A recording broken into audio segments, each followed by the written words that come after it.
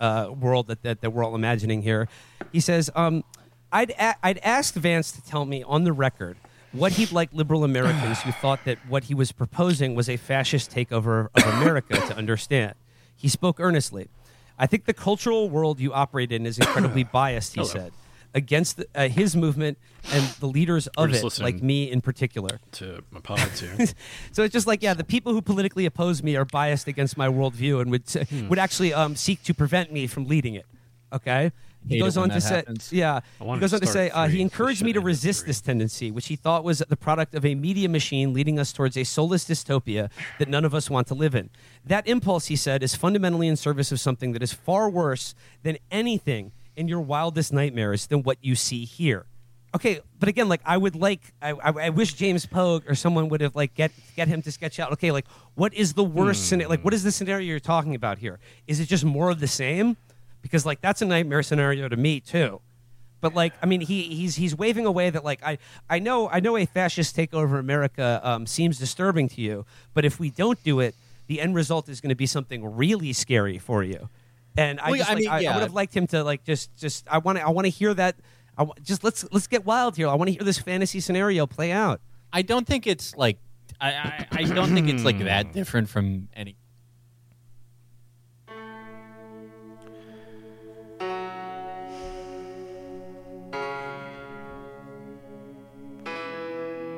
Well, I heard that you guys have a special kind of brew. A copyright protected burger. Or maybe some disgusting kind of brew. And that makes you special. The tourists, they just won't believe their bills. And yes, you are special. No one's ever seen a papaya that size. Regional bullshit. Every little town has got the bullshit. Regional bullshit. Every little town has just got to have it. Well, I heard this is where Jimmy Buffett's third wife died. And I read a sign that said a geometrical came fruit right near them died. And that made them special. They said Dumb and Mike went to school right over here. It was so special when George Romero cast the whole damn town. Oh yeah, regional bullshit. Every little town has got their own bullshit. Regional bullshit. Every little town has just got to have it. And we have a world record-setting length of canal. What to do with the started ashes when they are found? That's a good question. Top 10 list of things to do with ashes right now. Oh, wow. Could use that. Wow. Incredible. Wonder who made that.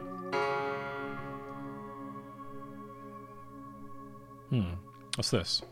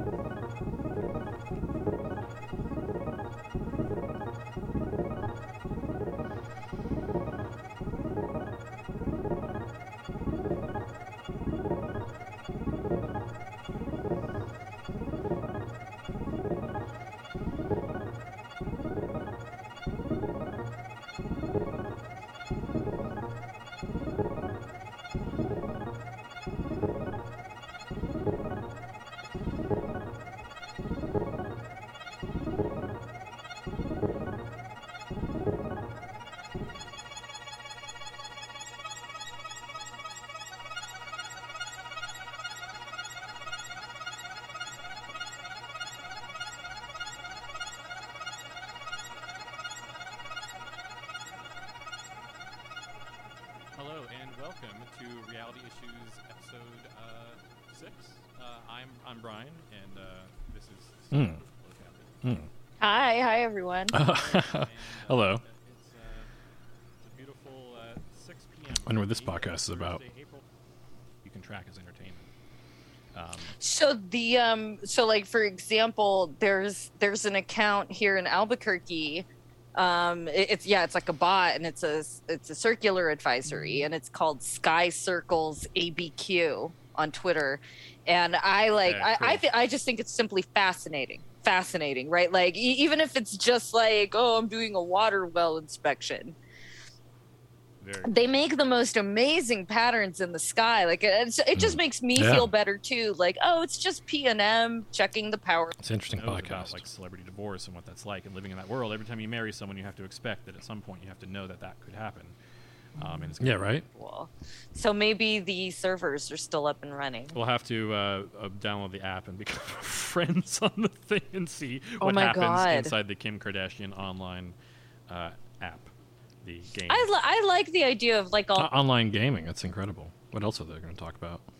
Wow. Lines and connections and filler. It feels exploitive. Like intervention feels exploitive. Even at its best, it still feels a little exploitive. There are moments in the Kardashians that feel exploitive, but knowing that the family has Final Cut is what lets you know that it's genuine exposure of vulnerability instead of, you know, knowing that Chris is ultimately the person who has Final Cut, broadly, stemming back to 1973's An American Family, which we've talked about here on the podcast. Families have always been a central focus of the reality genre.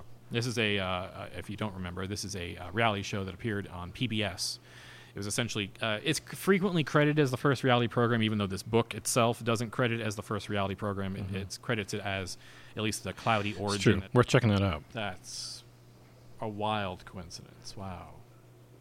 So I don't know, again, it feels like I've come back full circle, like this fucking off the cuff bullshit joke I made of, and I think I said it as a joke initially of like I Love Lucy is the first reality TV show, but I didn't really say it as a joke. Like I meant it.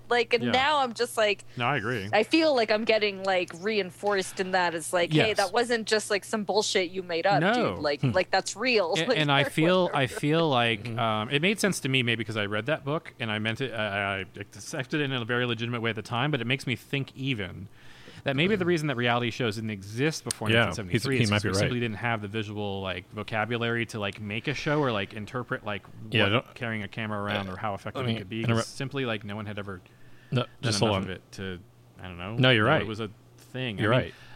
If you really think about it, like home movies and video cameras and all that kind of stuff, like that's what created we kind of collectively created this aesthetic of carrying a camera around filming someone. Totally. Before that, I mean, it was very rarely, handheld cams were very rarely used in cinematography. No, for sure. For sure.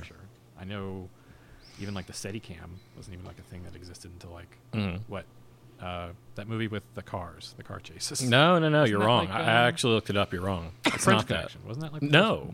I mean, they did use it in French Connection. Maybe I'm completely wrong on that one. You were. That's fine. And completely so right now that you said that, it also made me think of the Wonder Years. Okay. Because the Wonder Years has that a lot, right? Yeah, where it's like, aesthetic. oh, here's me having like a recollection of all of this shit. According to Wikipedia, it too is a slice of life genre. You know, my favorite genre, slice of life. I remember that. That was the hardest I've ever laughed on this podcast so far, is when I had to be described over and over again what slice of life was, even though I was describing it. But what is it? Maybe that about does it for us today. No, wasn't it based on a movie too? This stupid thing, I mean. I don't even remember. The Wonder Years. Was it? Oh yes, it was. The Wonder Years is based on some. It's based on something for sure, and it says it at the beginning of the show. It might even they might even credit the thing. Here, I can repeat it real quick. I'm totally looking for it. Okay, I'll let you do it. I'm just like, there's Somebody really loves the Wonder Years on Wikipedia. We'll close on how the Wonder Years was adjunctly a reality television show based on the fact that it was based on a real-life story written by Fred Savage about his cousin, Kevin Arnold, who was a teenager growing up... No, I'm just making that up. That did not happen. No, I can't even find it. Did you know that Daniel Stern from all those things is the adult version of Kevin? Daniel Stern of Home Alone? Yeah. Did he do the... Oh, he does the narration, too. Yeah, I didn't know that. Whoa. Huh. How about that?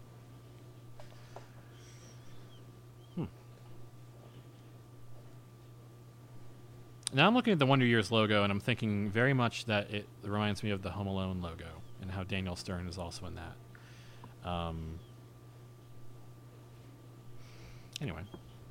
No, it's not based on a movie. Okay. I guess it's just like original TV. It won a Primetime Emmy after only 6 episodes. Wow. So someone thought it was good in 1988. Wow. Okay. Well, we've learned a lot in today's show. We've learned about how the Wonder Years is once again an adjunct reality show. I Love Lucy, we've confirmed that we will find journalistic backing for our claims that it is the first reality show. Mm-hmm. That's what I'm going to say. On top of all of that. And if not, I'm going to fucking write it. Exactly. We'll figure this out. We'll put it together. And that's the way that we'll get our podcast out there, is we'll have the first scholarly article by a college dropout and someone who knows about how to get access to journal articles. Yeah, right. And then they'll be well respected among our peers. Finally, respect you know among why? our Because peers. We'll be on TV. Exactly. We'll be writing about TV on TV. I'll have to find... Nope, she doesn't have a show anymore. Wendy Williams would have had us on to talk about this. I'll have to find her replacement. There was a reboot? Yeah, Wendy Williams is fallen ill. Yes, and someone very has taken sad. her place. Yes. Now we're ending the show on a sad note. What can I say before we leave to get everyone back on their we're feet? starting the show on a sad note, but we'll get there. The people who made the Wonder Years, they also made Growing Pains and the show Ellen, so we can blame them for that. Yes. But because they are a married couple who made all of those television shows, that means that they have lived out the David Byrne reality that is predicted in that fucking song by the Talking Heads. I'm frequently, and I will go on just a little bit more about this family. I'm thinking the phrase "the family," the phrase "the couple" from that Talking Heads song now represents this couple. I've been seeing other people say this lately. If you Google it, I'm not the only person who's been saying it on Twitter for the last 3 months. So that's funny. Yeah. The couple from the Talking Heads song. Yeah, this is them now. Let's convert. It's clear. I'm just gonna keep saying this until it turns into a phrase that people say. Yeah, no, this is who this is, and like maybe we're wrong, but like we're gonna say it over and over again. Where eventually it's gonna show up in a citation in an academic journal, and it will have become the truth because that's how you know the truth is. It gets cited in an academic journal. And then someone talks about it on a podcast, and then it becomes part of popular culture. And that's right. And then the loop continues. And then we've done our job. And we're just wagging the dog here. That's all we're doing. Actually, if you really think about it, we are, and that's beautiful because it means we're creating our own space to exist in. It's kind of like Howard Stern, except less offensive. We are the music makers. We are the dreamers of the dream. It's true. And that's how we'll close out. Kathy had the final word. She developed an amazing quotation from someone or an original work. Was that an original work? Did you that's totally a quotation. Okay. I'm going to say it's like Willy Wonka because that's like I think where most people recognize it from, but I'm always quoting the fucking Aphex Twin song, which is sampling the Willy Wonka because I want to get together with nothing but Aphex Twin enthusiasts on my own dating show. Quickly give us the name of the title track so I can make it the outro. Oh, I have no idea. I'll do the research. Oh, it's one of the ambient works. I don't remember. Okay, I'll do the. The name of the track is "We Are the Music Makers." That I do remember. I'll put that on. Yeah, sweet. Yeah. Perfect. Okay. Oh, good job, We'll me. be back, everyone. In I like a that. week or so, and Did it until then, instantly. just watch How'd a you bunch do of that? reality TV and then bother us about it. If you know how to contact us, you can figure it out, or you already know it already. So tell us what you're watching, and maybe we'll watch it. And by the way, That'd be keep really- watching baseball, and I'll keep thinking about watching Baseball Wives. I mean, keep thinking about watching it. I just have to be in the right mood. Put to that watch music 9 there at the episodes of end. show from 2009. That was Very canceled. professional, Brian.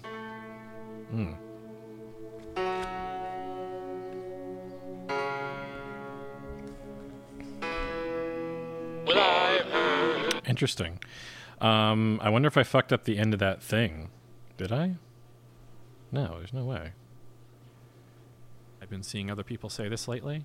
Oh yeah, there we go. Lickable wallpaper for nursery walls. Lick an orange, it tastes like an orange. Lick a pineapple, it tastes like a pineapple. There we Go go. ahead, try. I got a plum. Grandpa, this banana's fantastic.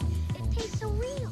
Try some more. The strawberries Yeah. taste like strawberries. The snozberries taste like snozberries. Snozberries? Who ever heard of a snozberry? We are the music makers, and we are the dreamers of dreams.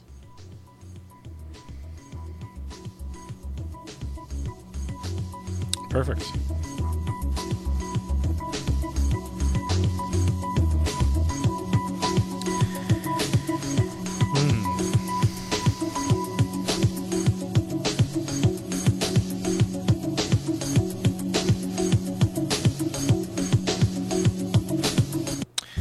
And so that's the other podcast. I hadn't listened to the whole thing back yet. That's fun though. Made some other music. Parody song of a silly, goofy song. What else has been going on? What else has been going on?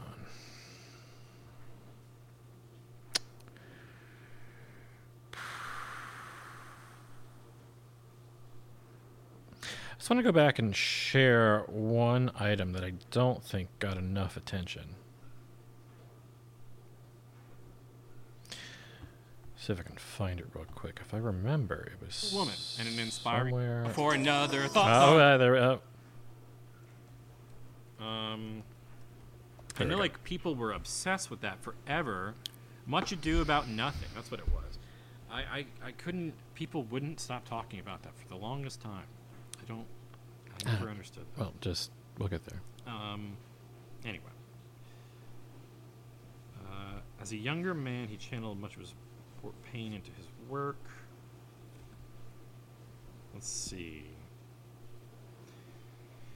The Golden Girls and the... Oh, here we go. Okay. His father, Tom, was a second-generation television writer whose credits included The Golden Girls and The Dick Cavett Show. Interesting. Yeah. He had lived through... Apparently didn't learn much from The Golden Girls. He had lived through many writers' room battles, and he and Lee ran the home as though they were in the thick of one. If you weren't funny or entertaining or agreeing with them, they would cut you down or turn you to stone. He was called cool. Whedon was the youngest of 3 boys, soft and slight. I wonder if the other 2 turned into characters like you. And anxious, he had a long red hair that caused people to mistake him for a girl, which he says he didn't mind. Complicated. That's a message. That's not. That's not. He's saying that for very complicated and manipulative reasons. Not for the legitimate reason that he might be trying to attempt to have you assume. He identified with, quote, the feminine, a testament maybe to his connection with his mother.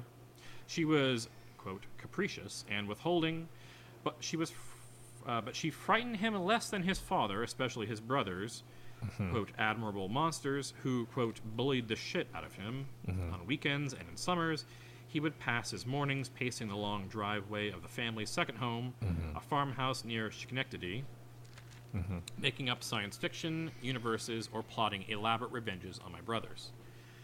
Normal person. Whedon now has Whedon now has a term for the damage his childhood caused. He says he suffers from complex post-traumatic stress disorder. Can I just pause for a second? Does anyone else feel like open question to the world. Does anyone else feel like phrases have a shorter shelf life than ever? I feel like it's already outdated. Condition that can lead to relationship problems, self-destructive behavior, and addictions of various kinds. I asked if he would be willing to share his most traumatic memory with me. I'm going to run to the loo, he said. Like, totally normal thing for an American man to be saying when they're in an awkward situation. Like, what are you even... Who... You didn't grow up in London. What are you doing? Exactly. Why are you putting on an affect like that? It just makes you look like a maniac. Maybe the host Later he would go wild and he would celebrate let slip that. Someone had advised him to pretend he needed to pee if he felt uncomfortable with the question. Mm-hmm. What are you doing? Why do you even have a publicist or an advisor or anything at all if you're going to do this article and then take advice and then still say the advice that they let you say because you can't be trusted to be a normal person? I'm speaking about Josford. Returning to the couch, he affected a sort of Vincent Price voice. There we go. Give me an excuse to do a voice. So excuse me, sir. Can you tell me your most traumatic moment? I'm just going to go to the loo. I'll be right back. And you're sitting there, and you're taking your time, and you're being a patient journalist. And then he returns, and he's like, let me see. Actually, I'm just going to provide a little bit of an extra... Yeah, go ahead and do it. Just for a second, because I know... How... Come on. Yes, do it. How can I... Do it. Miss Do this? it. Do it. Come on. Do it. Do it. Oh, yeah. Do it. Okay. So you ask him. Do it. You ask Joss Whedon this. You're chatting with Joss Whedon. He's like, I now have a term for the damage that I had in my childhood. It's complex post-traumatic stress disorder. It's a condition that can lead to relationship problems, self-destructive behavior, and addictions of various kinds. Right. That's what he told me. And then I asked him if he'd be willing to share his most traumatic memory with me. And then he said, I'm going to run to the loo, mate. And then a few minutes later, he comes back, and then he says something like this. I wish I had the multi-track on this. This is what he says. This is him coming out of the bathroom. Coming back, he's walking back from the bathroom.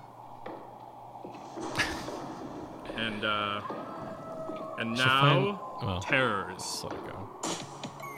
of horror and woe.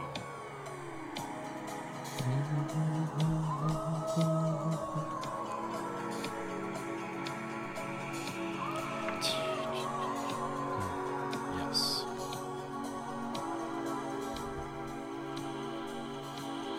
My childhood caused post-traumatic stress, a condition that can cause through relationship problems of self-destructive behavior. With additions of various kinds, I asked to be willing to share his most traumatic memory with me. I'm going to run to the loo, he said. Later he let slip that someone had advised him to pretend he needed to pee if he felt uncomfortable with the question. Returning to the couch, affected a sort of Vincent Price voice. And now, Direct quote. Whedon said the tales of horror and woe. Here it comes.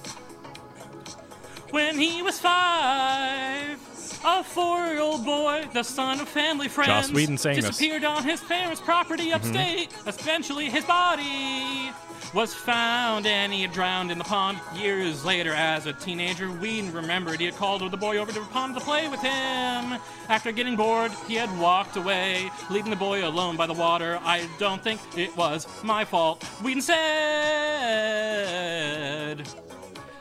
I knew I was 5, but it didn't just disappear as a thought. I took him another 30 years, he said, before another thought dawned on him. Even after the incident, his parents never taught him how to swim.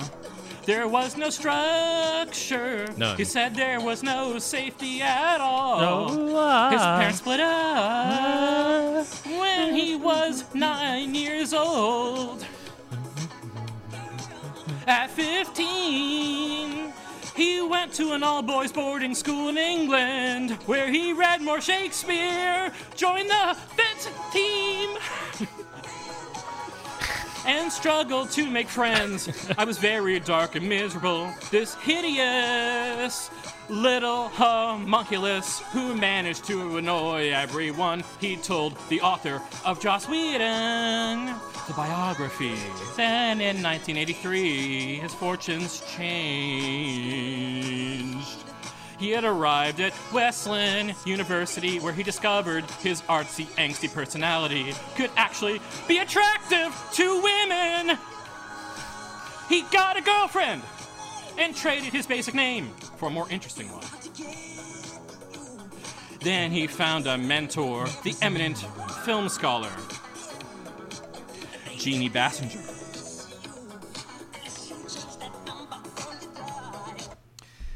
I'm going to continue. Bassinger, sort of campus I'm going to cut you off. Surrounded. Oh, that was lovely, wasn't it, folks? Lovely. Love that. That was a minimal amount of effort for a decent amount of content right there. Here's one thing that I want to continue up on. See if I can get it back. Let's see. Oh, yeah. I like these episodes a lot. Turn down the phone playing the blasting stereo. So with these intros, what I like to do is I like to take an actual radio and like put in some AAA batteries and play the damn radio. But also, lately I've been also messing with the simulating radio sound, so I can get some other kind of effects. Actually use that just in that song there in the beginning. But yeah, I love these. Gives you a little timestamp, sort of. Gives you like a place stamp. I think it's a cool little intro, and plus the quality is low and everything. Like ultimately, there would never be any like copyright issues. I don't think so. Not that I really care about that anyway. But yeah, I thought it was pretty interesting. It's as interesting as a time and date timestamp, which I think is very interesting indeed for any podcast to actually give the exact time and date they're recording, not only just for perspective for future times or listening back or whatever, but just I don't know. It's a nice little attachment to the world. It can be like, oh, that's exactly where I was when the podcast was being recorded. And, you know, UID, and I think even Chapo these days like gives a date at least. But I think the exact time, is a fun little additive. Costs you nothing and adds a little bit of attachment to your audience. But yeah, let's see where this podcast is going. How long do they keep this going? Who are these people? What are they editing like this for? How long do you let that go? Hope you have a patient audience. Oh, that's right. Yeah, I gotta play a good song. Gotta capture the audience. Wouldn't want to play the good song before.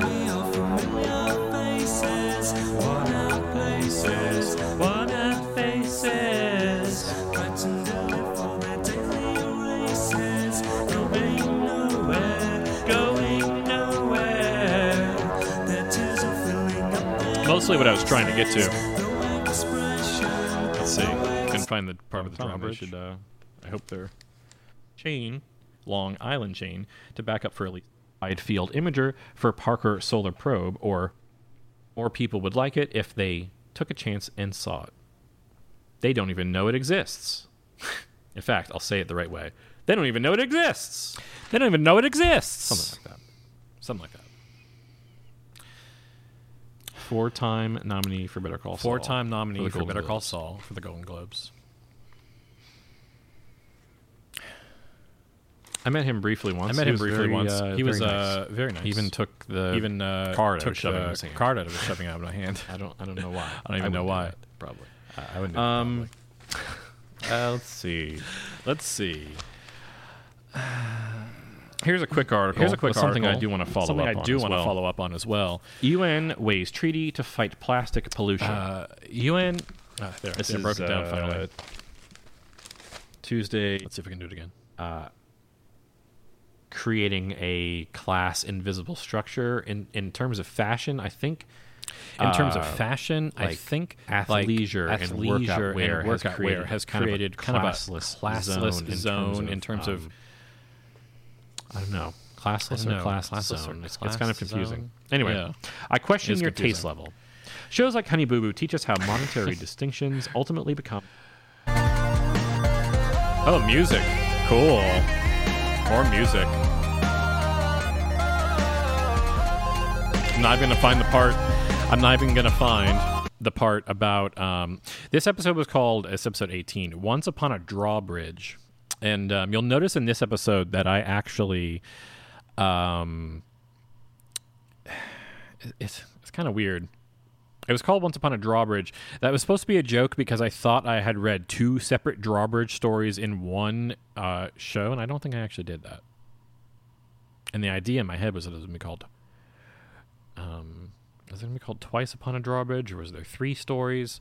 Either way, one of them was quite grim, and so I think mentally I might have just said, like, oh, we don't need another story about someone dying at a drawbridge.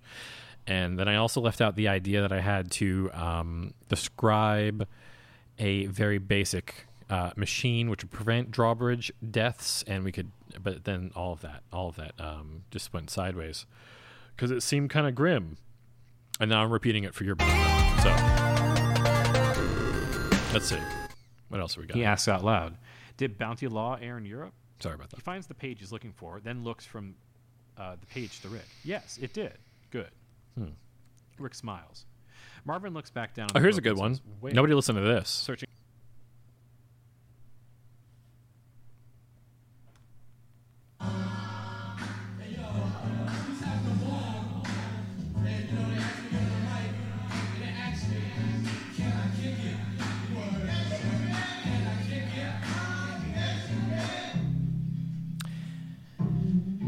Oh, good musical intro.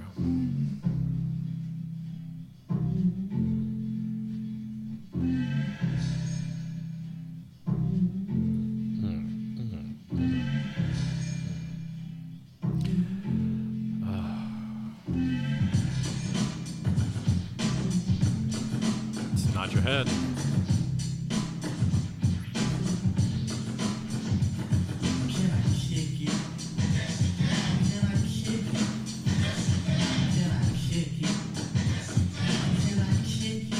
Yes, you can.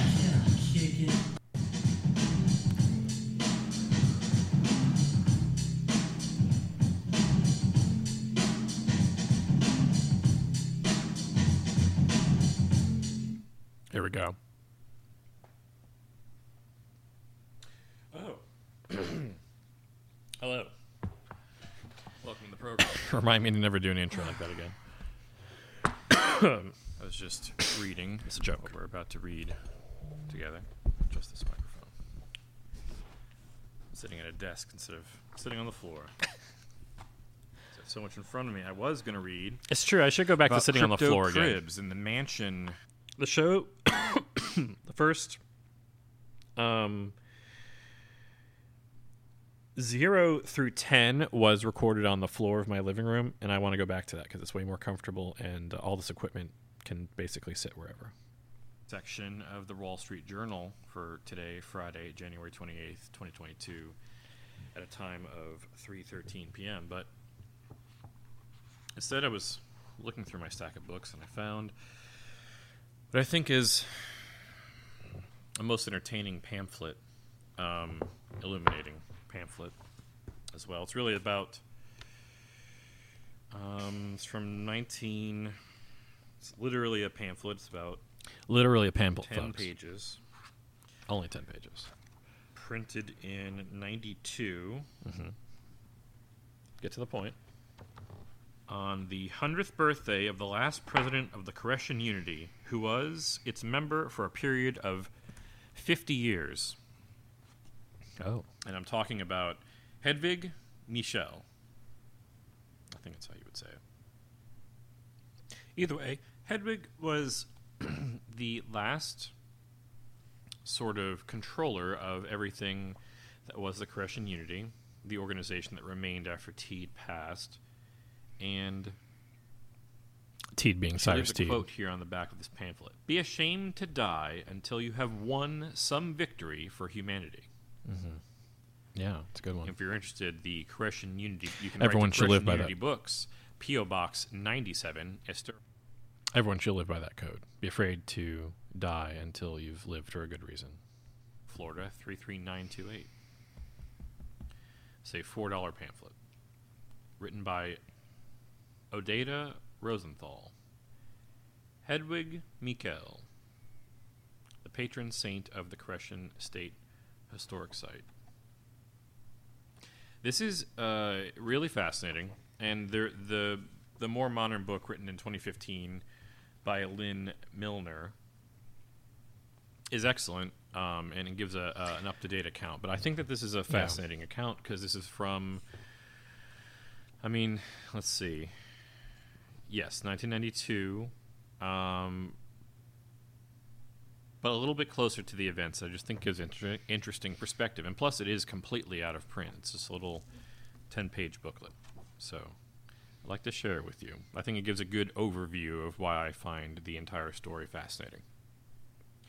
No one could have guessed from her beginnings that Hedwig Mikkel would oversee the donation of the historic property of the Korean Unity to the state of Florida, and that so many people would come to enjoy it.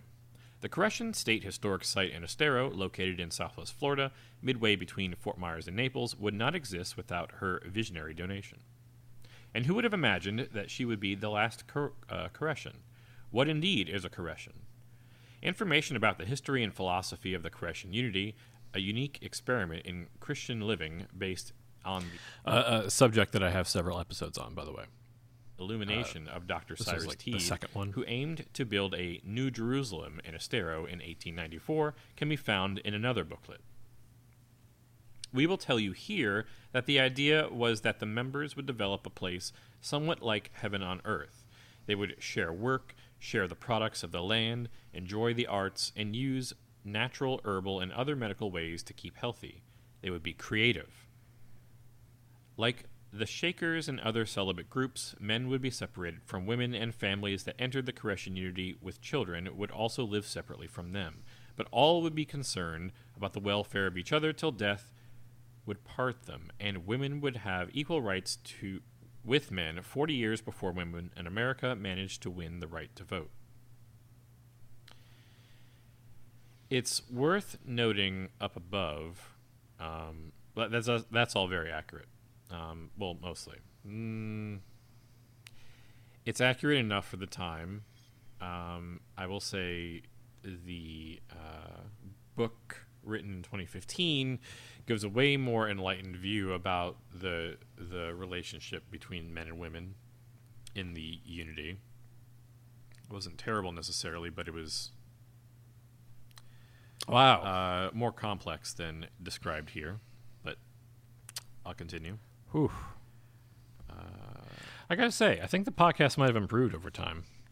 But I do highly suggest going back and listening to as much of the old episodes as you can stand. That episode was particularly dry because it was just a reading of one single text. But I do suggest going back and at least perusing all the previous items. I would say that they were all particularly interesting. But you'll find around episode 13, I think that everything really came together. Here's a little something that I remember now.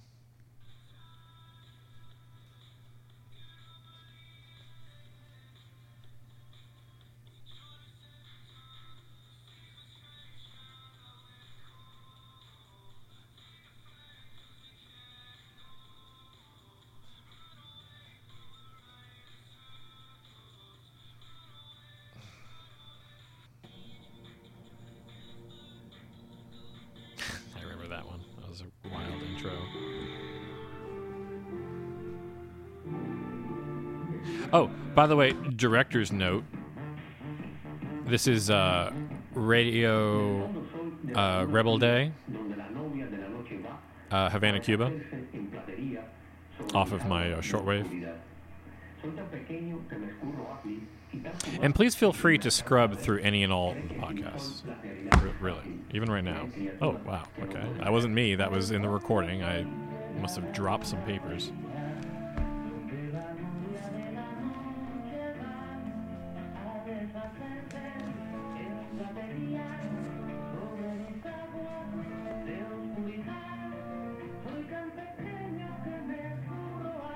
I like to create an atmosphere before every episode, sort of, to kind of like ease you into the fact that you're going to be listening to me talk for a long time. That's why like I've started putting music at the beginning and end of every episode and in between even sometimes. I feel like it serves a pretty important purpose that it didn't initially get. But production will improve greatly over time as larger in each other. As time proceeds, I think that it will be easier and easier to make larger improvements to production with relative ease, I guess. Lean Mustang that Cruise gave him to match his own. His uniforms and business suits are fashioned by... I thought it would be funny to read over the radio because it was about Tom Cruise and Scientology, etc. The church provided an affidavit of a former Sea Org member. It was a year. Despite the frequent cost overruns on construction, Scientology has undertaken a worldwide building campaign kicked off by Miscavige's decision to use the occasion of 9/11 to issue a call for a massive expansion of the church. Quote, "Bluntly, we are the only people on Earth who can reverse the decline," he announced. "The only way to do better is to get big." In some cases, the building projects have become significant moneymakers for the church. Across the street from Scientology's Fort Harrison Hotel in Clearwater is the Super Power Building, intended to be a training facility to enhance the perceptions of upper-level Thetans. The fundraising kicked off with a $1 million gift from the Feshbach brothers. Oh, how about this? There's a little... I haven't used this yet. I made this for the show. I made this for the show, but I haven't used it yet. Maybe I'm using it right now.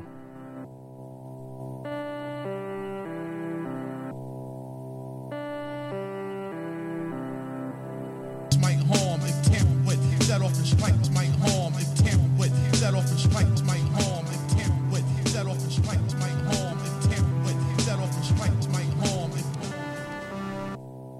Set off and strikes might harm if tampered with.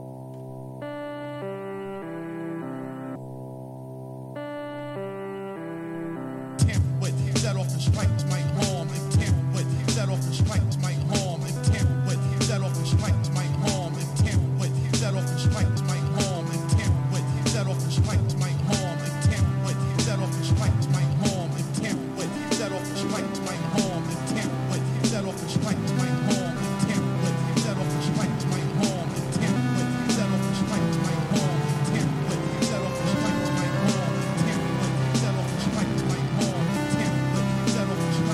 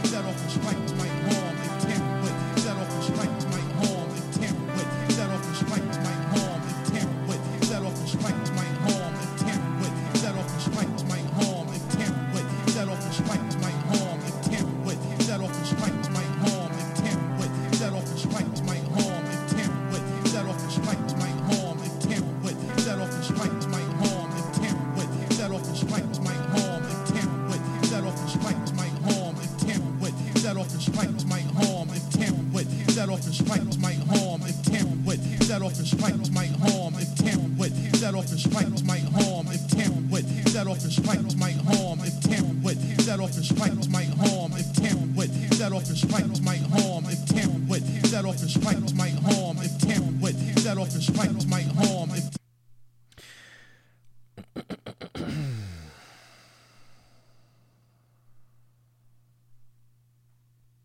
Hello, and I'm the flavor of Brian, Dawn. I'm the flavor of Kathy.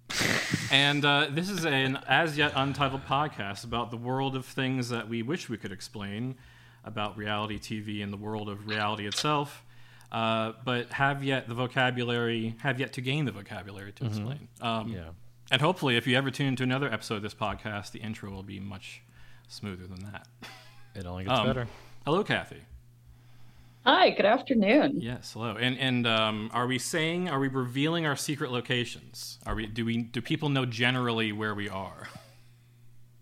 I'm okay with that. Yeah, I'm in Santa Fe, New Mexico, which is a kind of commonly understood through Western movies and things of that sort, and through tourist guides. So I think for a lot of people, it is also not a real place.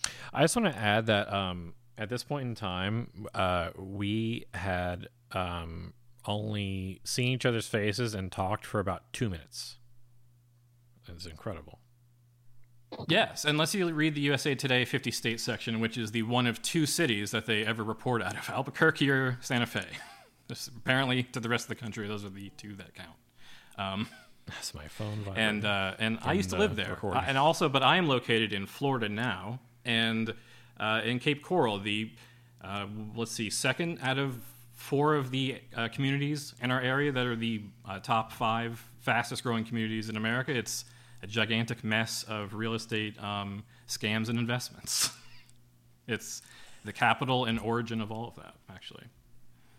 And we're picking it back up. Well, so we have you all to thank for that then. Yeah, you have us in 1950. I could tell you the whole story. Read the guy's biography. Yeah, oh really. My God. It all started here. We live in, here in sunny Cape Coral, Florida. We have over 50 miles of canals that were dug exclusively by giant Caterpillar excavators. That's a good story. Some 10 to 15, 20 feet deep. True. It's the largest earth-moving project at the time in the entire world. And a majority of Caterpillar's fleet of excavating vehicles in the entire world were leased to the company that built Cape Coral in 5 years and dug all those canals. It's completely incredible and a forgotten page in history, yes. Unbelievable. People came from around the world to drive those excavators because there wasn't enough people to man them.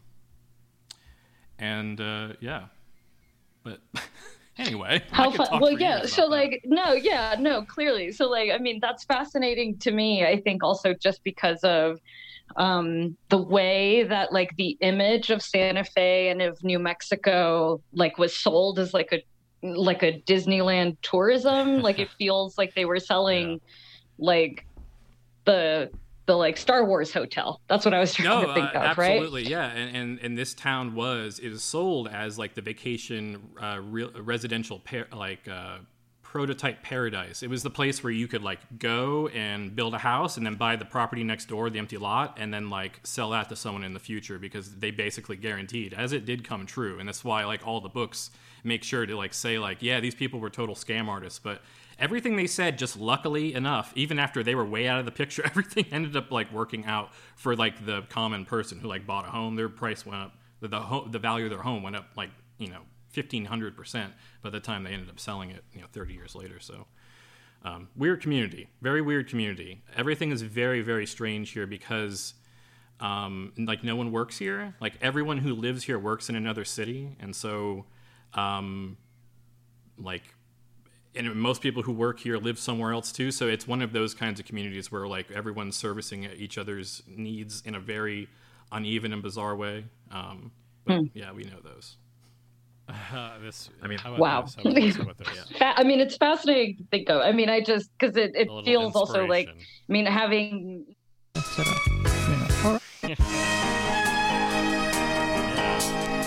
take a little ride. Take a little trip. Let me find the one specifically.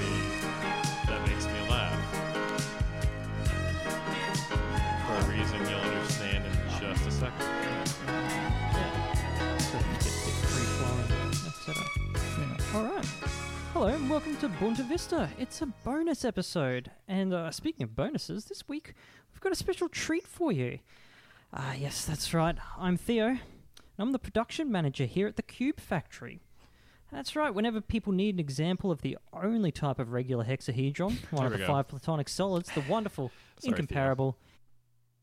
on the street, and then... Love to have any of y'all on the pod, but here's where we're actually going right here. Once more.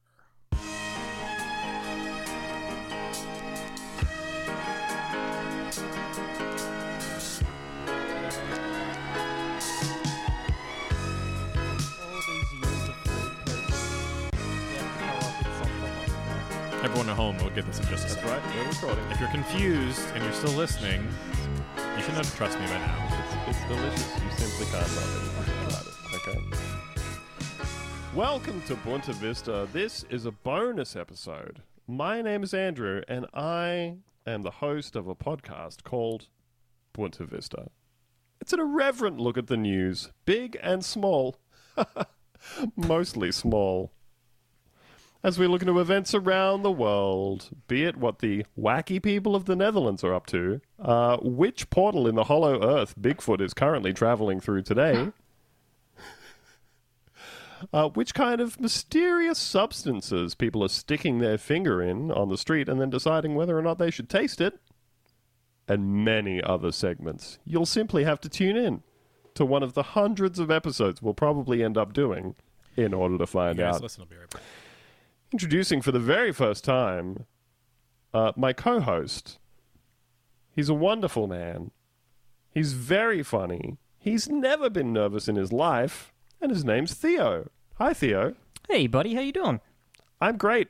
I'm here hosting a podcast. Yeah, I'm so excited to see what news and current events we have to look at. But I hope we don't skimp on the lighter side of things. Don't want it to be too serious. Yeah, the news that makes you go, Things that make you go, That could be a slogan for us. Oof. Bunta Vista, things that make you go, And of course, that voice that you're hearing right now is none other than the very first female host of a podcast. That's crazy. We can do anything these days. Breaking down barriers and breaking hearts. Oh, you flatter me. It's none other than our very own Lucy Valentine. Hi, Lucy. Hello, Andrew. How does it feel to be right here on what I am calling the cutting edge of media, the future of radio? It feels great. It's like a radio show, but it's not live. It's like a radio show, but you can pause it when you have to take a shit in case you feel uncomfortable doing that in front of the hosts. Yeah. Which now, I hope Lucy, that you do. One of my many buzzing bees and what stories they tell tell me that, and I hope our listeners can believe this, your dad wrote a porno. I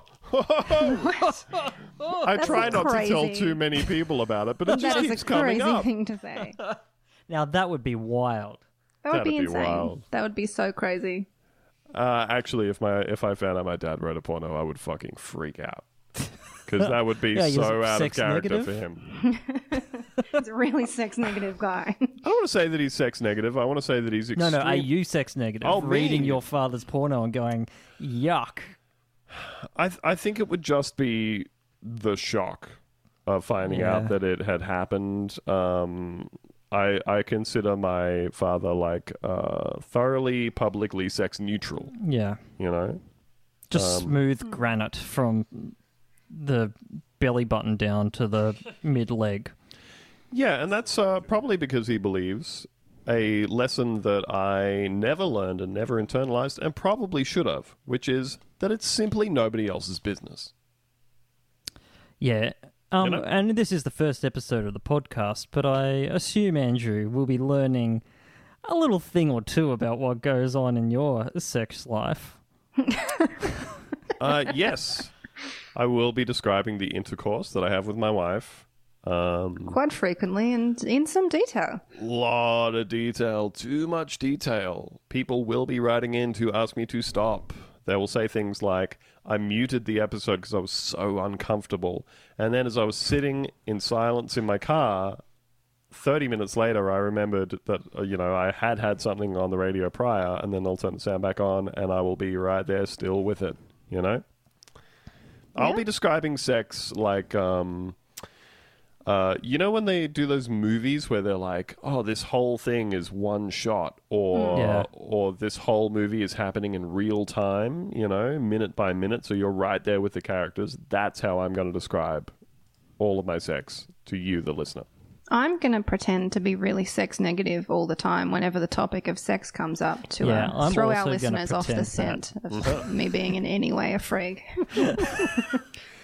So I guess we're going to reestablish ourselves as a sex negative podcast. And when we do eventually introduce a fourth mic, he will be named Ben, and he'll be the horniest guy anyone's ever seen. Damn, that guy is horny. Crazy horny. Wild horny. Survived all the skulls. A little uncomfortable around him. Barbarians at the Big gate. boner. I was talking about it. 22 hours a day. The juicy Constant. inner core of the podcast, then I don't Kind of threatening the way he lords that thing over me. And sometimes I get threatening vibes when I look at the news and I see frightening things coming on the horizon. Dark, stormy clouds that could only mean one thing. Omens and portents. You shall see hail fall from a clear sky and burn as fire upon the ground. You shall see darkness cover Egypt when the sun climbs high to noon. And you shall know that God is God, and bow down to his will. Just opened a can, had it explode. Oh. Pretty good stuff. Nice. I choose to blame wife of the show, my wife, Eleanor, for buying, let me see what it's called here. What is it? It's a can of Moondog Fizzer. Oh, it's right there in the name, isn't it? Alcoholic seltzer. It's good. Peach iced tea. Alcoholic bubbly water with let it keep bursts rolling. of peach and black tea. Now, I was going to ask why that beer came in a gay little can. there's your answer right there. And I have articles of my own today, why maybe. was it We'll so see. shaken up? Andrew, was it because you went to get some stuff out of the fridge earlier and you knocked one of the cans out onto the floor and then said, fucking, it's too much stuff in the fridge. And then just picked the can up and put it back in with all the other cans, maybe inadvertently pulling it out for yourself later on? Who could know? Who could say? One of the great mysteries of our age, I think. This comes to us from WBBH News. Anyone think of a fun acronym for what that might stand for? Big, beautiful women.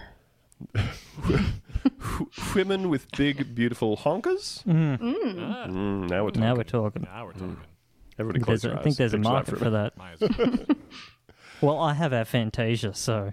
Oh, you can picture it or you can't? I Which one can't. is that? Oh, no. You can't conjure up to big heaving naturals in your mind? I can kind of do the wireframe, but I can't texture it. Okay. No depth. I see No, that's a problem. no depth. Because when you're talking about big natties, that's what you're after, really. Grand model. Yeah. From Women with Big Beautiful Honkers News, Florida, Cape Coral kayaker finds message in a bottle with man's It all makes ashes sense on the now. water. It all makes sense now. So what was the message? I am dead. I am in the bottle. I If really you're like. reading this, I am ashes. If you're reading this, the flesh fell off. I do like how this first sentence is written. It lets you know that this is a fun story. It does. It's fun already.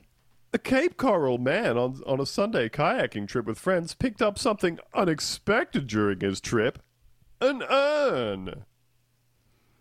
I mean, they've... Crazy. It's got a little exclamation mark. You know we're about to have fun. This isn't a somber story. They got jaunty punctuation and everything for this. They don't let you use the exclamation mark when you work for the AP. That's one of the downsides. No, that's true.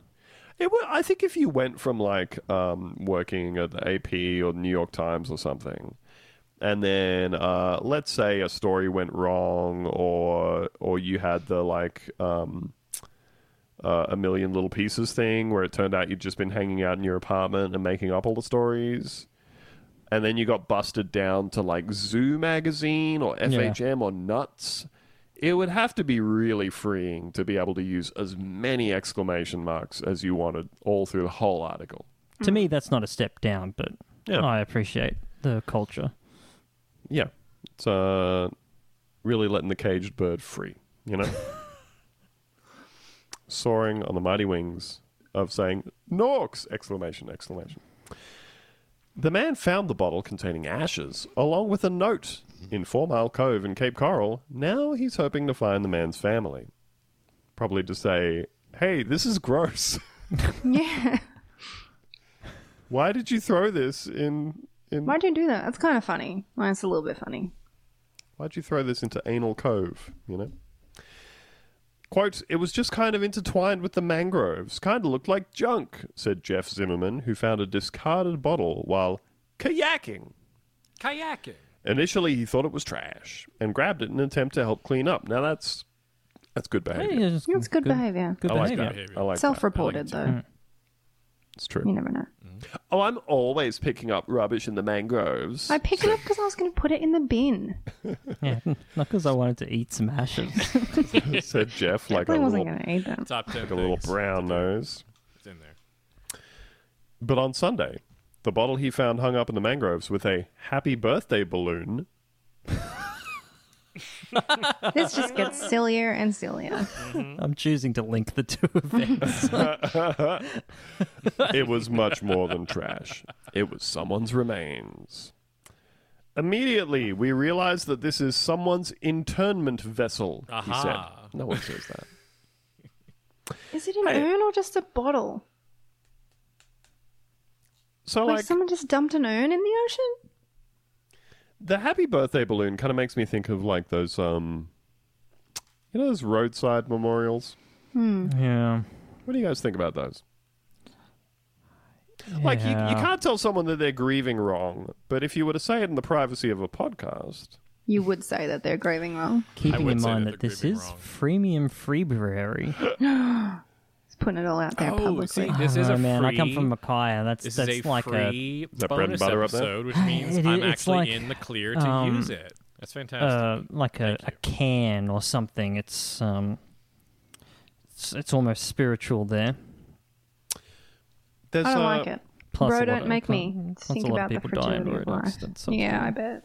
I bet. Because recently I was traveling down like a main road near our place, and there had been like a roadside memorial thing there occasionally by this tree. And then one day it had been replaced with a really big one that was like, 7 years since you have been gone. And it kept going. You know, like the writing on the guy's big hand in The Simpsons? Mm. And of course, you're driving at 80 kilometers an hour. Yeah. You cannot get through the whole message in time. It's just a very strange thing to me. But I guess that's a very like white Westerner thing of being like, oh, how strange to grieve publicly. But when I think of that sort of thing, I'm thinking of like people at funerals who are like shrieking and wailing and like, you know, throwing themselves across the casket and stuff, which is like a very different way of expressing your grief to us here. Mm. The roadside memorial thing is like, oh, like my grieving can happen while I'm not there. It's sort of getting like a timeshare. Take this grieving offline. Just like the location where someone died too is just I don't know. It's pulling away some of the magic of grieving from me. Yeah, maybe that's what it is. It's the association with like, it was right here. Yeah. Whereas like, you know, the classic grieving graveside offline. Grieving is like, I'm here with you. Grieving the loss of you. Mm. Whereas like the whole sort of going out and sticking something to the tree that someone crashed into when they... I reckon we should do more of it. I reckon if you die in like a forklift accident in a warehouse, they should have to put a little gravestone down there and in the forklift. And and now you get to go down once a year, put some stuff on the forklift. Yeah, and the guys just have to keep driving it around. Out of respect, though. Everybody's got to wear black high-vis for the rest of the month, you know? Yeah, I don't know. What are we doing again? That's right. In Fucking funny. Urn in a swamp. If someone found my urn in a swamp and brought it back, I mean, if it wasn't dead, I'd be so pissed off. You'll do a little light haunting? Absolutely. I mean, first of all, I was enjoying being in the swamp. If I didn't want to be in the swamp, I wouldn't be in the swamp. Well, that's exactly right. I can't wait to do some haunting. Let the dead rest. Do you think what kind of haunting vibe do you think you're going to be on, Lucy? Just a trickster haunting vibe, you know, like a Ashton Kutcher punked kind of vibe, like just doing silly stuff. Just knocking stuff over and like shaking the curtains around and stuff? Yeah, just stuff like that for fun. Okay. That's just slowly eroding away someone's sense of safety in reality. Like the TV's like flickering off and just every so often you're in the background in the curtain sort of thing. Yeah, but I'm doing silly stuff. Like I'm doing a little jazzy dance or something, you know? I'll be like, oh, the chandelier's flickering and shaking around, but you're one floor above there, like doing the Charleston really hard. Yeah, exactly. Yeah. I'd love to be haunted by Johnny Knoxville. That'd be great. He's just like swinging a sledgehammer around and hey. Hey? Takes a big wind up, smashes himself in his little ghostly nuts. Oh man, I was reading about the failed stunt where he broke his penis the other day. Yeah. Yeah, it was like trying to backflip a motorcycle. Yeah. Yeah. And it just like landed directly on his dick. Which is not what you want, I think. No one wants urethra. Stunt training. They're like, you're going to want to land on the dick. Yes. Take all the weight right on your dick. It's the safest way to land, bro. I watched the first episode or two of a show that I hadn't heard of called Ghosts. That's a BBC show about a young couple who inherits a big manor out in the English countryside, which is inhabited by Victoria. Off. Yeah, it's out of LMFAO. Is like few thing. Hollow it out. A hollowed out PlayStation 4. Chuck your ashes in. Someone's internment vessel. I don't think anyone has ever through your house late at night. You walk through the hallway and everything's dark and just hear the sweet sound of LMFAO. Yeah, I was gonna say you hear the haunting sound of a child singing a Fall Out Boy song. Oh man. We gotta get out of here. They're playing music from the old times. Oh, so this guy realized that he had picked up someone's internment vessel. I don't think anyone has ever said those two words together before. Maybe someone who organizes like funeral conventions. That's the only person who's ever saying internment like vessel. On the session time or whatever. Yep. It's the latest in internment vessel technology, you know? Yeah. A jar. Inside the poorly sealed plastic bottle, again, that doesn't really say internment vessel to me. That says, 2-liter Coke bottle. Yeah. Yeah, let's at least shell out for, a PlayStation 4 or something. Hollow it out. A hollowed out PlayStation 4. Chuck your ashes in there. Dump in the ocean. I wonder what kind of funnel they use to get them into the bottle, you know? When I'm putting stuff back into a bottle, I need that funnel. You just gotta pour it from the correct height. You think you're freestyle pouring ashes into a 2-liter Coke bottle? Oh, for sure. If you're good at pouring. Yeah, I think they know what they're doing. All right. I reckon they've done this before. Some TikTok hacks where you put the 2 bits of tape over the big bucket that you're going for. It kind of makes a little funnel. Mm-hmm. Once you're done, you just whip them off. Along with the ashes was a note. Quote, it was a note from someone's family member. He really loved the water. His birthday was recently. Please return him to the water. That's what he would say. I don't know why this is a story. Why are you trying to find the family? Put him back in the fucking water. Put him back in the He made his request. That's why he had his little birthday balloon. That's cute. The note should have said, mind your own business. Yeah. Exactly. You know? I love the ocean. When I die, please turn me into litter. I like... Please let me kill a fish with my death. Put one of those cane rings around me. Yeah, I really like that they haven't just scattered his ashes into the ocean, which is the normal thing to do with someone who loves the ocean. Let me you know? book. Now that we're talking about this. Instead, it's like, what if we put you in some plastic and chucked you in there to bob around? Yeah, my son really loved electronics, so we've thrown him in the water with a big old car battery. Goddamn. It said the man's birthday was on February the 5th, and that he had died of lung cancer. But instead of putting the bottle back where it would become waterlogged, he kept it. Come on, man. My friends and I put this bottle in our kayaks. He continued on our journey with us throughout the day, Zimmerman said. Now, Zimmerman is hoping the fan's family reaches out in the hopes of helping give the man a more permanent vessel. Just fucking do it yourself. You don't... Yourself.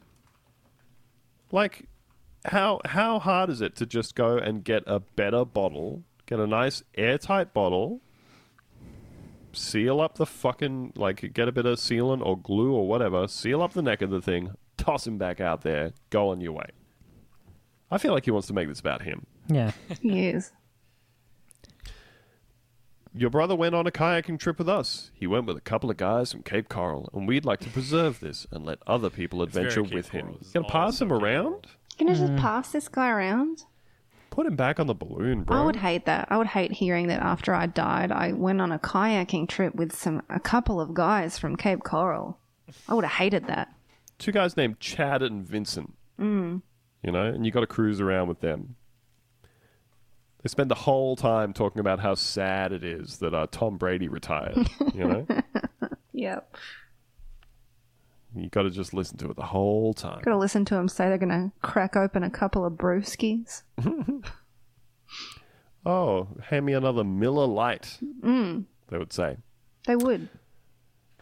Look, the man wanted to be in nature, you know? He just wanted to be in nature where he belongs. Go back to the mothership. That's right. Go back to Mother Nature. That's You're right. back inside the earth. I personally would like to be turned into ashes and then just kind of chucked wherever. Doesn't really matter. I wouldn't really care. Like the wind's going to blow no matter where you're being thrown, right? I got to say, it would be so funny if someone... You know what? Based off this thought, I'm revising my claims. I'm going to put it in my will that I would like to be... I would like my ashes to be scattered from like a high cliff top.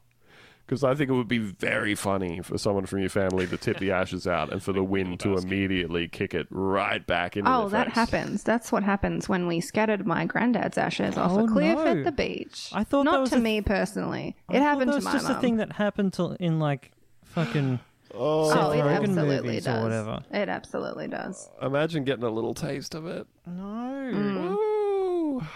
Oh boy. Part of that's his prostate. That's true. That's true. On a statistical level. Some of those ashes belong to his balls. On a microscopic level, the tiniest bit of that was foreskin. Yeah, a small amount is desiccated granddad cum. And you never know whose granddad's cum is out there because someone could have just scattered ashes at any time, I mean, any like, place, any beach you're at. I've got like 3 or 4 atoms in me that is Julius Caesar's cum, for example. You might. Yeah. Just walking. If you're ever walking around like near a cliff at the beach and you think, "Oh, my hay fever's really acting up," you know what's happened to you. You've inhaled a little bit of dead man's cum. That's what happened. We should have more fun with this, to be perfectly honest. We should die and then just like, I don't know, get a whole bunch of the recently departed and strap them on the sides and front and back of like demolition derby cars. Ooh. Yeah. And just go wild. Like blast them out like that colourful smoke that they have at the bloody summer nats or whatever. Yeah. They get like a funny car to do a big burnout on my head. I don't give a shit. I'm dead. What about getting a really big fireworks display done? And you know how a coordinated fireworks display will like build to a crescendo with like they save the big one for the end, like Hunter S. Thompson. Take out a little bit of that gunpowder, pop me in there. Yep. Vaporized over the crowd. You know. Yeah. Now that's beautiful. That would be a true return to nature. Yeah. Being spread around everywhere. And so perhaps we should check in on a little segment we like to call Nature Corner. Amazing. Country roads. I have a little book I'd like to read to you now. I belong to this Nature Corner. Robert Kraft, sip to my dick. Just to be clear, we like to call the segment Nature Corner because that is the name of the segment. Exactly. I agree. This week, Nature Corner. So that's Nature Corner. Let's see. This is David E. Dodrill's book, Selling the Dream, the Gulf American Corporation and the Building of Cape Coral, Florida. Chapter 8, Growing Pains. Page 135, I'm going to guess. 1964 to 1967. Dramatic growth characterized the Gulf American Land Corporation from 1964 to 1967. Turn up the gain. There's gain. Okay. During these years, the company showed its most pronounced increase in sales, reaching a peak in 1966. Even more remarkable was the rapid development of Cape Coral and Golden Gate, both in population and in construction. At Cape Coral, as well as at other Gulf American properties, development was critical to the credibility and the company in the eyes of the buying public. Therefore, the Rosens, who I mentioned before in the previous podcast, if you go back and listen, stressed construction along with sales during those years.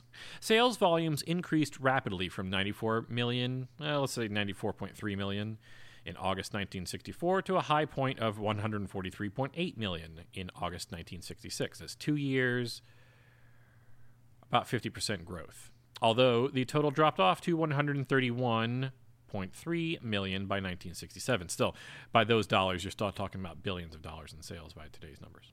Sales figures placed Gulf American at the top of all land development companies in the nation during the mid-1960s. Yes, that is all land development companies. So essentially what was being developed here at the time really was the Los Angeles of, it will be, I still make this claim boldly and without any reservations, that Southwest Florida, at its around 2.5 million people these days, its giant collection of suburbs, disjointedly connected by poorly planned out traffic infrastructure and badly zoned areas, and largely weirdly developed and underdeveloped in many different respects. Anyway, you're talking about essentially West Coast 2, Hollywood 2. I mean, all these things are coming to our town, but I'm getting ahead of myself. Sales volumes increased rapidly from, although by 1967, it had all topped out, etc. It was the top company in the country. Gulf American had sold a total of 55,000 home sites at Cape Coral as of February 1964 to residents of the United States, Canada, and 14 other countries, which, of course, I mentioned before. I believe it was Marcos' wife came over here to spend a bunch of his stolen cash on properties, especially out on the river. By July 1st, 1967, salespeople at the community had written more than 92,000 land contracts for customers in all 50 states and in 58 foreign countries. Based on an average of 3.5 home sites per acre, 92,000 lots represented approximately 50% of all available home sites at Cape Coral. Right, the ones that still currently stand today, about the ones that I live on. Although mine might be 1.5, I'm not sure. As Leonard Rosen confidently restated, the company's sales totals in 1967 were selling $750,000 worth of land a day, and we're collecting on those sales at a rate of $280,000 a day. Incredible. Gulf American's sales increases also resulted in a complete change in the relationship between the largest of Florida's land development companies. In 1959, General Development Corporation was headed by Louis Chesler in association with the Mackle Brothers of Miami. During that year, their corporation sold 49,933 home sites in 8 Florida communities for a total sales revenue of $67 million. For the same period, Gulf American recorded approximately $20 million in sales at its only development, Cape Coral. Within 6 years, however, Gulf American's aggressive sales approach began to dominate the market. The company recorded sales of $104 million for 1965, nearly twice the combined total of the next 2 competitors, General Development and Deltona Corporation. It's incredible. It's mind-blowing. For the same year, General Development, without the Mackle Brothers since 1962, showed total sales of only $29.4 million. Deltona sold $15.6 million in home sites and houses in 1965, while participating in $14.4 million in revenue from a half-owned affiliate in Marco Island, Florida, near Naples. In addition to its clear lead over other land companies, Gulf American ranked 6th in 1965 among all publicly held Florida-based corporations, as determined by sales, net income, and assets. Ranked ahead of it were Southern Bell Telephone, Florida Power and Light, Atlantic Coastline, Winn-Dixie Stores, and Florida Power Company. As Gulf American sales rose from 1964 to 1967, Cape Coral showed dramatic growth during the same period. By late 1963, Cape Coral had grown to a community of 250 people. Scattered throughout the southeastern part of the city were 1,100 completed homes and business establishments, with more than 200 others under construction. The population increased rapidly, so that, by August 1964, the community boasted 3,825 residents, 817 of whom were children. Construction had been completed or was proceeding on a total of 1,722 buildings. Homesite owners continued to move to the city, and in August 1967, Gulf American recorded a total of 8,300 permanent residents. The number of children in the community had more than doubled to just over 2,000. The number of structures, including residential, multifamily, and business, nearly doubled in 3 years to a mid-1967 total of 3,000, a little over 3,000, with another 182 under construction. By comparison, General Development's main project, Port Charlotte, which is just north of us, grew much faster to 14,000 residents in 1966 because of General Development's emphasis on housing over land sales. Gulf American continued to pursue the transformation of raw acreage at Cape Coral. Gulf American is the company that head up the development of this entire area, Cape Coral and a couple other communities, into saleable home sites. Under the direction of resident engineer Thomas Weber, the company had completed the building of roads, canals, and home sites on 3,500 acres by November 1963, with 4,000 acres in various stages of development. 53,500 acres remained undisturbed. Weber disclosed in 1963 that the company had spent $4.36 million on development during the year and a total of $9.7 million since the company's beginning in 1957. He estimated that $83 million would be required to complete the entire system of roads, waterways, and site preparations. 90 miles of paved roads had been finished in the city, along with 70 miles of canals. 70 miles of canals. So I had been underquoting it, actually. 50 miles of canals, so over 70 miles of canals. In November 1963, Gulf American employed 357 workers at Cape Coral in road and canal construction and used heavy machinery valued at $3.5 million, which at the time was gigantic. And we were the largest contractor of Caterpillar's hardware at the time. It says that in another one of the books, maybe even this one in a different section. During the following 4 years, Gulf American nearly tripled the finished area of Cape Coral to 9,549 acres. In July 1967, the company's construction subsidiary, Fort Myers Construction Company, had compiled a total of 229 miles of paved roads and 95 miles of waterways, an additional 68 miles of roads and 22 miles of canals. That brings us up to over 100 miles of canals now in our city. Were under construction. The vast majority of Cape Coral's 61,000 acres were yet untouched by Gulf American. However, though the company emphasized that work was being accomplished through regular release of information and updated aerial photographs of the city and brochures and advertisements. Right. Yeah, so mostly untouched. Still to this day, a lot of the city is completely undeveloped. During Cape Coral's early history, the Rosens' foremost goal was to increase the company's sales volume. In order to persuade people to buy home sites, however, the brothers soon realized that it would be necessary to start a viable city with many of the normal community services.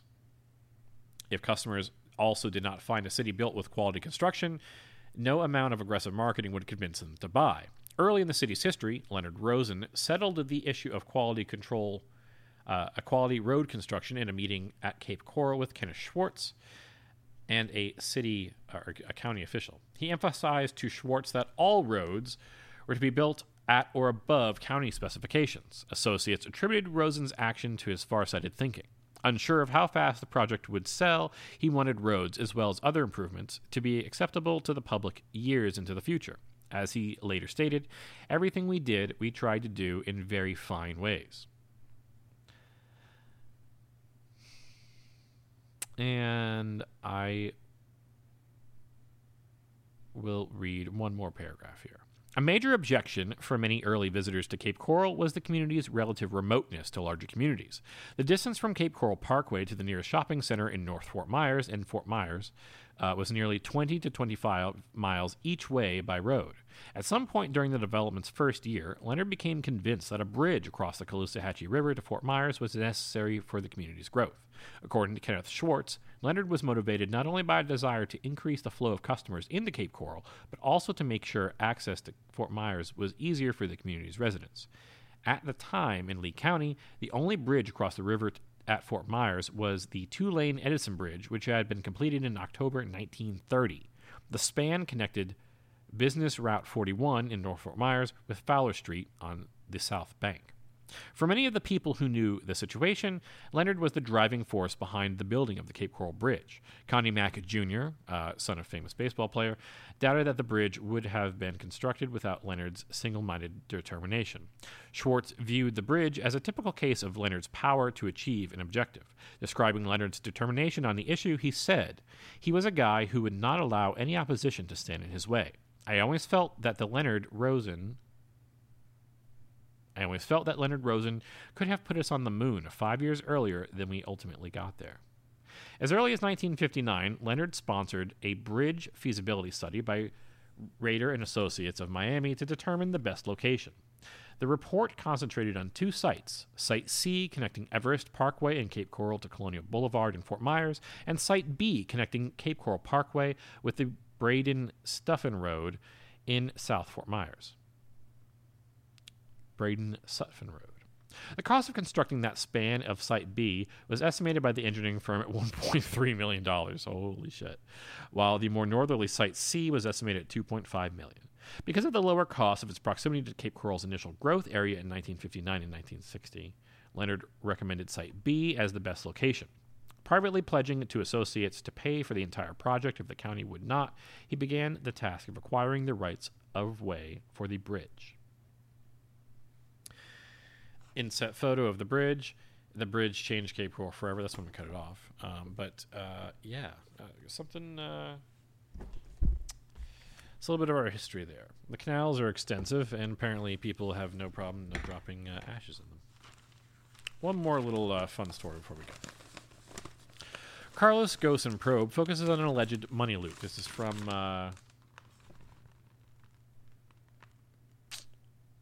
April 23rd.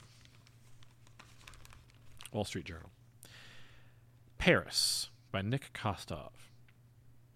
In issuing arrest warrants for Carlos Ghosn and 4 others, French prosecutors have zeroed in on around 15 million euros, equivalent to 16.2 million, of bonus payments from automaker Renault SA to an Omani dealership that they suspect ended up in companies controlled by Mr. Ghosn and his family, according to people familiar with the matter.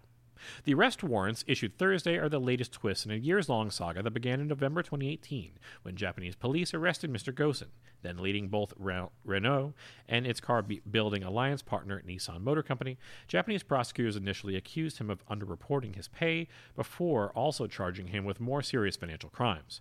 Mr. Ghosn has denied any wrongdoing and fled Japan in December 2019, hidden in a music equipment box ahead of a planned criminal trial. He remains a fugitive in Lebanon. French investigators opened their own probe into his time at Renault. The bonus payments from the French car maker to the Omani company were made between 2012 and 2017, the People said, when Mr. Gossen, the Renault CEO, then was Renault's CEO. Most of the payments were made through Renault's so-called CEO reserve, a budget line set up by Mr. Gossen at the French car maker to fast-track payments and get around budget delays. French prosecutors believe these payments transited through the Omani dealership and were then used by Mr. Gossen to buy a 120-foot yacht and then make investments benefiting him and his family in 2019. In 2019, Japanese prosecutors filed charges against Mr. Gossen for what they said was a parallel scheme involving bonus payments from Renault's partner, Nissan. It is common for car makers to provide dealerships with incentive payouts, but Renault at this time was usually done through other channels. People familiar with the matter said. The Omani dealership was the only distributor to ever receive a bonus from Renault's CEO reserve, they said. Jean Tomalet, a lawyer at King & Spalding LLP, who represents Mr. Gossen, said the arrest warrant was surprising since Mr. Gossen had always cooperated with the French probe. Mr. Gossen has previously said the payments were legitimate dealer incentives. Renault said it, quote, took note of the decision from prosecutors to issue arrest warrants. This is a major step, said Kami Harry, a lawyer at Quinn Emanuel Urquhart & Sullivan LLP, who represents Renault. The car maker is a legal party to the case and is seeking compensation from Mr. Gossen. An attorney for Suhail Bawan, who owns the Omani car dealership that is at the center of the probe and who was also the target of an arrest warrant from the French prosecutors Thursday, said his client, quote, formally denies having taken part in any way whatsoever the offenses targeted by the arrest warrant. Prosecutors in both France and Japan have long seen the allegations related to Oman as the most serious against Mr. Gossen, but investigations have proved complex. In trying to find evidence of an alleged money loop between Renault, the dealership in Oman, and Mr. Gossen, French investigators have sought the cooperation from several other jurisdictions, including Oman, Switzerland, and Lebanon, with varying degrees of success, people familiar with the matter said. French prosecutors would usually file charges at this stage. However, this has yet to be done when the target of charges is on French soil, and Mr. Gossen won't leave Lebanon. The French investigating magistrate ordered Mr. Gossen to appear in court in Nanterre, west of Paris, in December, but he failed to show, of course. Now, French investigators could theoretically pass their findings on to a court to try the case. Japan doesn't do trials in absentia, but France does. While Mr. Gossen hasn't ruled out coming to France for trial in the future, there is little the French authorities can do to get him in front of a court at this stage. Mr. Gossen is a Lebanese national, and Lebanon doesn't extradite its citizens. Lebanese authorities have suggested French prosecutors send their findings to them so Mr. Gossen can be tried there, but the French have declined to do so. The filing of arrest warrants caps an almost 3-year probe in which French investigators have interviewed witnesses, raided private apartments, and even wiretapped one of Mr. Gossen's close associates. In 2019, Japanese authorities requested assistance from French prosecutors in investigating whether Mr. Gossen funneled millions of dollars of company funds through a distributor for Nissan and Renault in Oman. Key to the French investigation was evidence obtained from a hard drive that lawyers are working for Nissan collected from Lebanon on the day of Mr. Gossen's arrest in 2018, according to the people familiar with the matter. The hard drive, which Mr. Gossen said he considers stolen property, contained emails and other documents that once belonged to Mr. Gossen's late personal lawyer, Fadi Gebran, according to people familiar with the matter. Incredible. Here's the last thing. Short and sweet. Ads muscle into gaming. An ad for Cap'n Crunch appears in the game Gravity Rider Zero, and in-game mobile ad revenue increases 34% to $5.49 billion in 2021. Market is growing, but faces some challenges with measurement, labeling, and placement. This is by Katie Dighton. Last thing I promise. Money is flowing into companies looking to turn the video games into a marketing platform that can compete with television commercials and online ads. Venture capital firms Elefund and DIP Capital, as well as companies such as Comcast Corp's NBC Universal and consumer electronics firm HTC Corp, are investing in a technology that allows advertisers to insert their brands directly into the gameplay of popular titles. ad agency holding companies, including Publicis Group SA and Dentsu Group, meanwhile, last year introduced specialist gaming divisions to help marketers figure out exactly where they can fit into the video game landscape. Proponents of in-game advertising still need to clear significant hurdles, including murkiness around when an ad is viewable to players and how ads are appropriately marked in a medium where they can blend with gameplay. An advocacy group this week accused Roblox. I'm hiccuping. I'm going to take a break here. 1 sec. Oh, awful.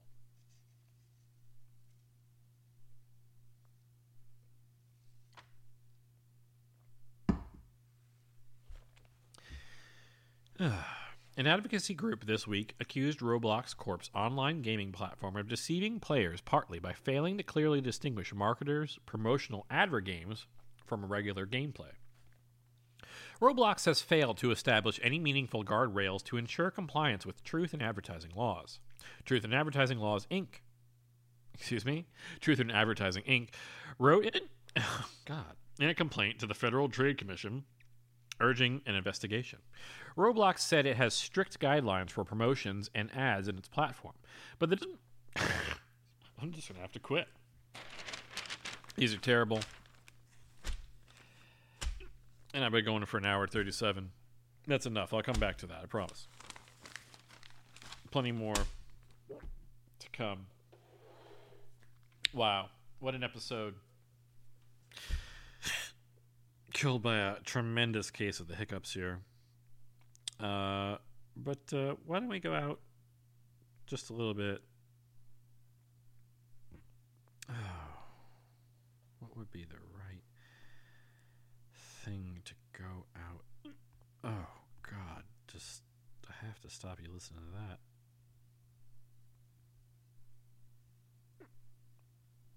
Here we go. 1 sec. Do this, and then,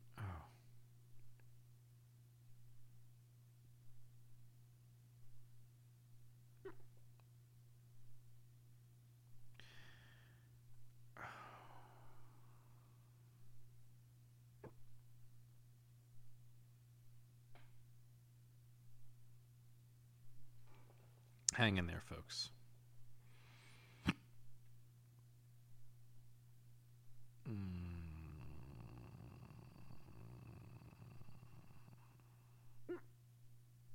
Well, this is what you're going to get now. So, everyone enjoy.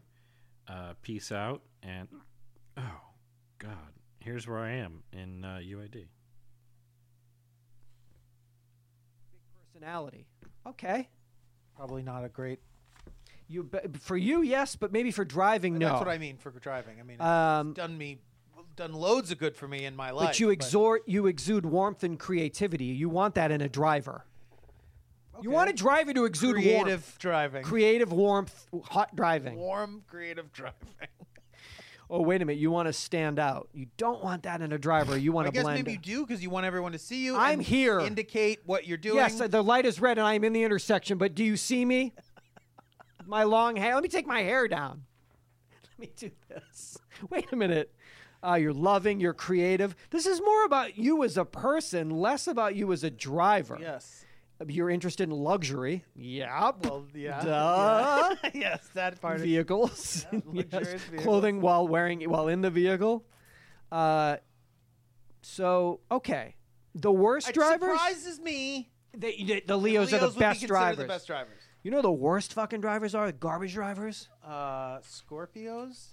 Aries. Stubborn. March 21st to April 19th. Aries. Think. Peace. I shoot the lights out high till it's bright out. Oh, just another lonely night. Are you willing to sacrifice your life? Bitch, I'm a monster, no good blood sucker. fat motherfucker. Now look who's in trouble. As you run through my jungles, all you hear is rumbles. Kanye West samples, here's one for example. Gossip, nigga, just stop it. Everybody know I'm a motherfucking monster. I'ma need to see your fucking hands at the concert. I'ma need to see your fucking hands at the concert. Profit, nigga, I got it. Everybody know I'm a motherfucking monster. I'ma need to see your fucking hands at the concert. I'ma need to see your fucking hand. The best living or dead, hands down, huh? Let's talk more here right now, huh? And my eyes more red than the devil is. And I'm about to take it to another level, bitch. None of who you gon' get. Ain't nobody cold as this. Do the rap and a track, triple double, no assist. And my only focus is staying on some bogus shit. Arguing with my older bitch, acting like I owe her shit. I heard the beat, the same raps that gave the track pain. Bought the chain that always give me back pain. Fucking up my money, so yeah, I had to act sane. Shy nigga, but these hoes love my accent. Shit came up to me and said, this the number 2 dial. If you wanna make it number 1, you're number 2 now. Miss that goose in Malibu, I call it Malibu, yeah. Goddamn easy, I would hit him with a new style. Know that motherfucker, well, what you gon' do now? Whatever I wanna do, gosh, it's cool now. Now I'm gonna do, it's new now. Do you motherfucker really need to cool out? Cause you will never get on top of this. So mommy, best advice is just to get on top of this. Have you ever had sex with a pharaoh? I put the pussy in a sarcophagus. Now she claiming that I bruised her esophagus. Head of the class and she just wanna swallow shit. I'm living in the future, so the present is my past. My presence is a present, kiss my ass. Gossip, nigga, just stop it. Everybody know I'm a motherfucking monster. I'ma need to see your fucking hands at the concert. I'ma need to see your fucking hands at the concert. Profit, nigga, I got it. Everybody know I'm a motherfucking monster. I'ma need to see your fucking hands at the concert. I'ma need to see your fucking hand. Sasquatch, Godzilla, King Kong, Loch Ness, Goblin, Ghoul, a zombie with no conscience. Question, what do these things all have in common? Everybody knows I'm a motherfucking monster. Conquer, stop your silly nonsense. None of you niggas know where the swamp is. None of you niggas have seen the carnage that I've seen. I still hear fiends scream in my dreams. Murder in black convertibles. I kill a block, I murder the avenues. Rape and pillage your village, women and children. Everybody wanna know what my Achilles heel is. Love, I don't get enough of it. All I get is these vampires and bloodsuckers. All I see is these niggas I made millionaires, milling about, spilling their feelings in the air. All I see is these fake fucks with no fangs, trying to draw blood from my ice cold veins. I smell a massacre, seems to be the only way to back you bastards. Gossip, nigga, just stop it. Everybody know I'm a motherfucking monster. I'ma need to see your fucking hands at the concert. I'ma need to see your fucking hands at the concert. Profit, nigga, I got it. Everybody know I'm a motherfucking monster. I'ma need to see your fucking hands at the concert. I'ma need to see your fucking hand. Pull up in a monster automobile gangster with a bad bitch that came from Sri Lanka. Yeah, I'm in a tanka, color a Willy Wonka. You could be the king, but watch the queen conquer. Okay, first things first, I'll eat your brains. Then I'ma start rocking gold teeth and fangs. Cause that's what a motherfucking monster do. Hairdresser from Milan, that's the monster do. Monster Giuseppe Hill, that's the monster show. Young Money is the roster and a monster crew. And I'm all up in the bank with the funny face. And if I'm fake, I ain't know this cause my money ain't. So let me get this straight. Wait, I'm the rookie, but my features and my shows 10 times your pay. 50K for a verse, no album out. Yeah, my money's so tall that my Barbie's gotta climb it. Hotter than the Middle East and climb it. Find it, 20 my Tyron, dirty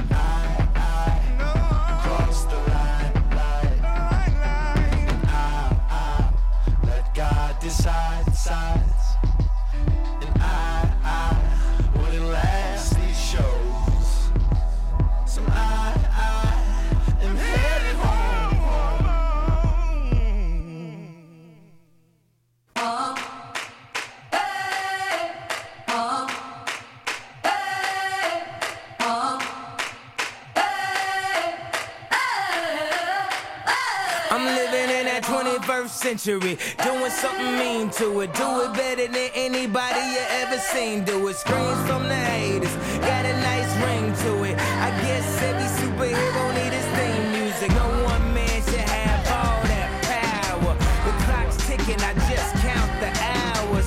Stop tripping, I'm tripping off the power. The system broken, the school's closed, the prison's open. We ain't got nothing to lose, motherfucker, we rollin'. Motherfucker, we rollin'. With some light-skinned girls and some Kelly Rollins. In this white man world, we the ones chosen. So good night, cool world, I see you in the morning. I see you in the morning. This is way too much, I need a moment. No one man should have all that power. The clock's ticking, I just count the hours. Stop tripping, I'm tripping off the power. Till then, fuck that, the world's ours.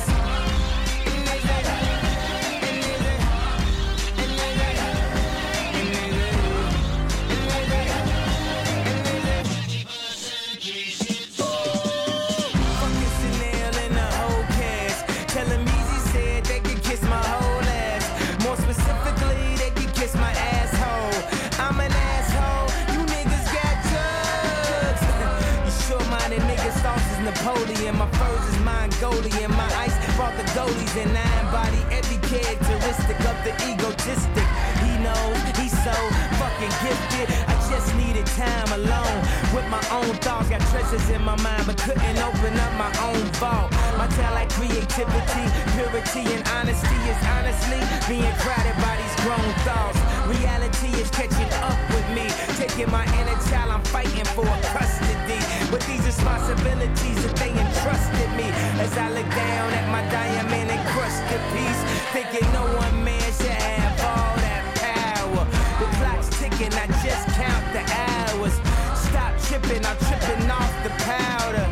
Till then, fuck that, the world's ours.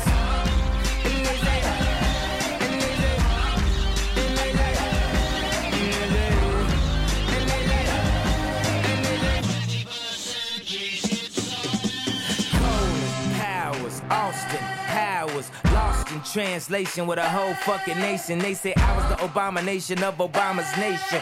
Well, that's a pretty bad way to start the conversation. At the end of the day, god damn it, I'm killing this shit. I know damn well y'all feeling this shit. I don't need your pussy, bitch, I'm on my own dick. I ain't got a power trip, who you going home with? How you doing? I'm surviving, I was drinking earlier, now I'm driving. What a bad bitches, huh? Where you hiding? I got the power, make your life so exciting. So excited, so excited, so excited, so excited, so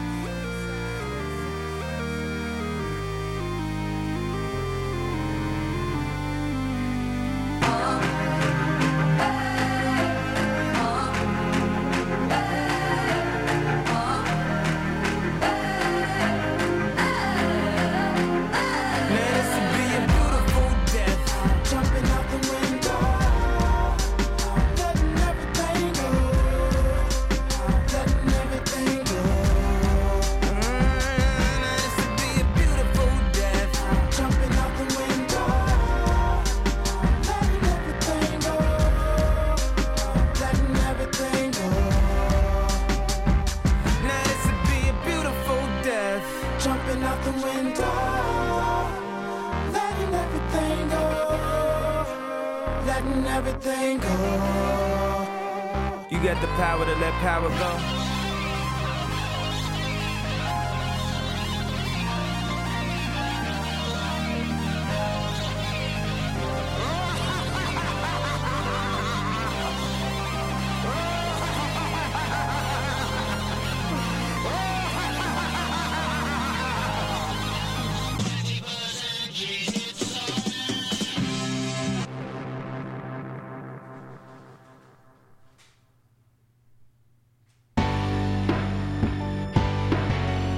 Stadium status.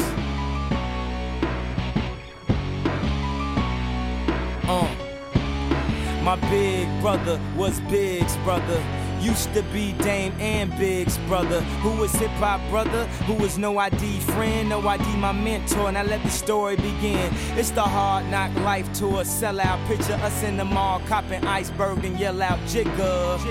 Yeah, that's what we'll yell out, yell out. You know the name, do I gotta spell out or tell about J-A-Y? And Ye so shy that he won't even step to his idol to say hi. Standing there like a mime and let the chance pass by. Back of my mind, he could change your life. With all these beats I did, at least let him hear it. At least you could brag to your friends back at the gig. But he got me out my mama crib.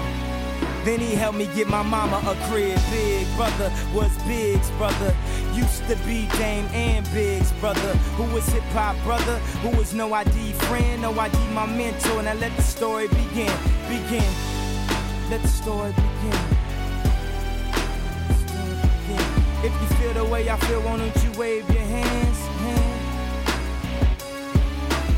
Fresh off the plane, I'm off the baseline. Nothing handed out, I'm about to take mine. Round the same time of that Blueprint 1. And these beats in my pocket was that Blueprint form. I play my little songs in that old back room. He'll bob his head and say, damn, oh, that's you. But by the Black Album, I was blacking out.